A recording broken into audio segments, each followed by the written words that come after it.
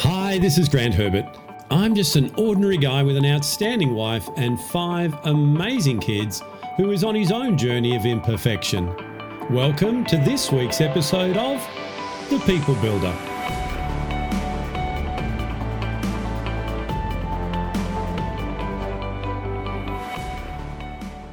Over the last 3 months, we've been talking about the 10 commandments for enjoying your life. That's a list that I put together from my own journey of imperfection of things that have helped me to enjoy what's happening around me a lot more than I did before. Things that I was doing in the past that weren't serving me, and alternatives that are going to give me the results that I want. And as this month is Emotional Intelligence Awareness Month, I want to unpack a number of things from that subject that help me to be able to live up to those 10 commandments. As I've said, I'm not perfect. I'm a work in progress just like you. However, putting these things together makes it a lot simpler to be able to stay on track. So stick with me, because this week I want to start off by talking about the power of emotional intelligence.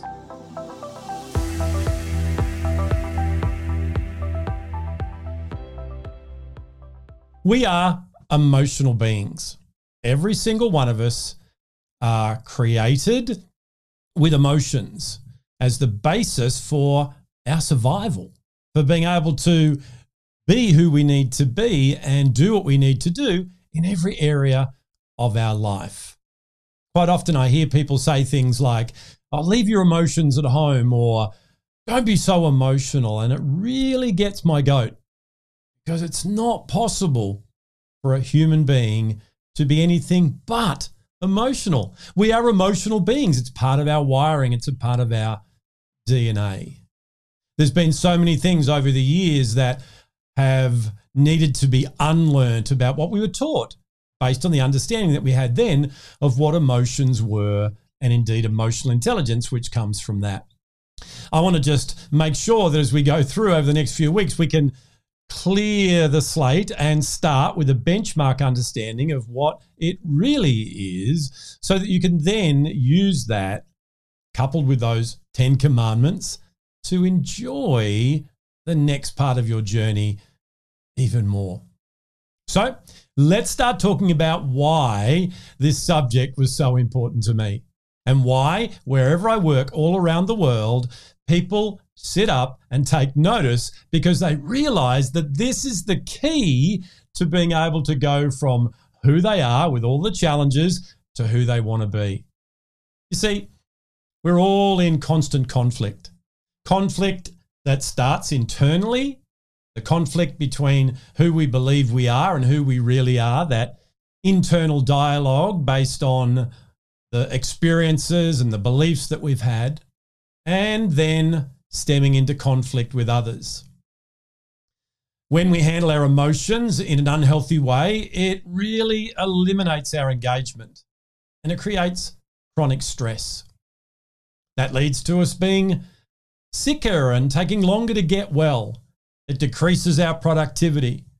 In our career, it creates conflict, which can include leaving relationships and jobs. That means that our career is going to take a back step. But it doesn't have to be that way. When we learn about how to navigate our emotions in a healthy way, we can have great relationships. We can have all the energy that we need to be who we need to be in every area of our life. Teams seem to work together with a common goal. And even though there's differences, those differences are celebrated and harnessed and brought together so that collectively we can achieve more. 90% of the attributes that we need to be able to get on with others and get done what we need to get done and have a great career and indeed our entire life can be found in these skills. It's not to say that our cognitive intelligence and our technical skills are not important. They are.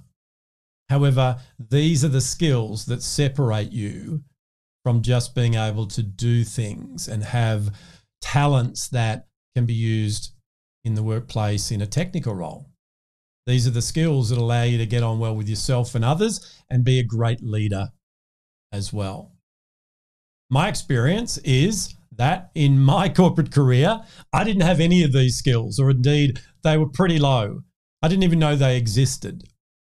Ever since finding out that they did, I've been on a passionate quest to be able to increase my own and help as many people as I can around the world. As I said, this month is Emotional Intelligence Awareness Month. So what we're going to do over the next couple of weeks is create an awareness around what it is, what it isn't, and how to use it in your life.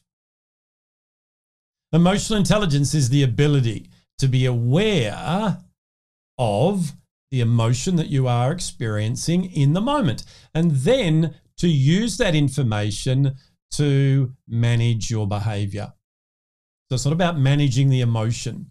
An emotion is a physiological sensation in the body that, when coupled with our thoughts and what we make that mean, becomes a feeling that we put a name on and that we navigate.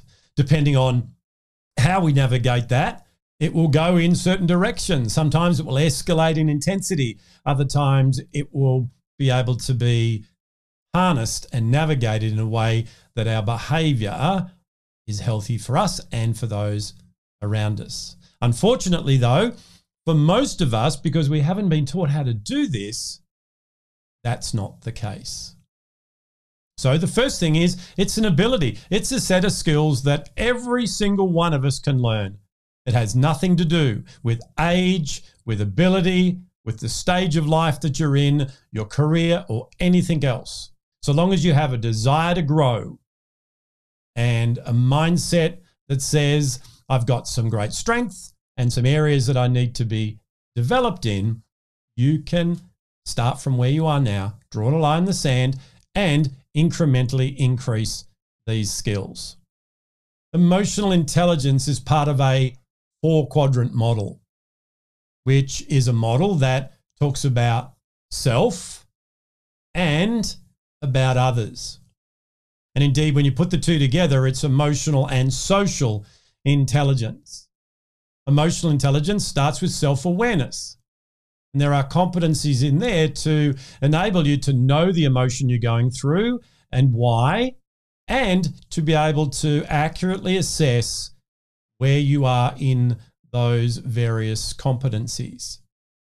It also has what I believe the baseline competency, which is personal power, which is all about your self-worth, your self-confidence, your ability to know that you've got everything within you and around you to get ahead in life. Then we have self-management, 10 competencies that enable you to take what the awareness gives you and then implement strategies so that you can then manage the behavior.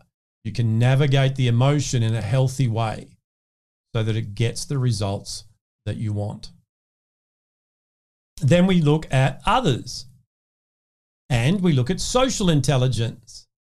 And social intelligence is the ability to be aware of what might be going on in the emotions of others, and then to be able to navigate that in a way that allows us to have more healthy relationships. Social intelligence starts with awareness of others, being able to have empathy and an understanding of what's going on around you, having a wide-angled lens and being curious, and looking at things in a way of serving others, not just getting what you want yourself. Then there are 10 competencies of relationship management, things like communication and conflict management, and the competencies that are unfortunately called soft skills. They're not the soft skills, they're the ones that when we are low in them, and particularly in a collective environment, everybody's low or has room for improvement in them, that can create a lot more conflict and a lack of that unity we need to get things done. So next week, we're going to start the journey of looking at self-awareness, because that's where it starts. It's no use coming down here and building those relationship management skills when the foundation of your own emotional awareness is low. So come with me. Join me again next week as we continue this conversation where it all starts with self-awareness. I'll see you then. Well, hey, did you like that? Did you get something out of that you can use in your life right now? I really hope that you did. If you like this episode, why not share it on your social media? And head over to my website, grantherbert.com, where you can register to join the conversation. So until next time, stay safe, enjoy being who it is that you were created to be without worrying what others expect you to be. I'll see you then.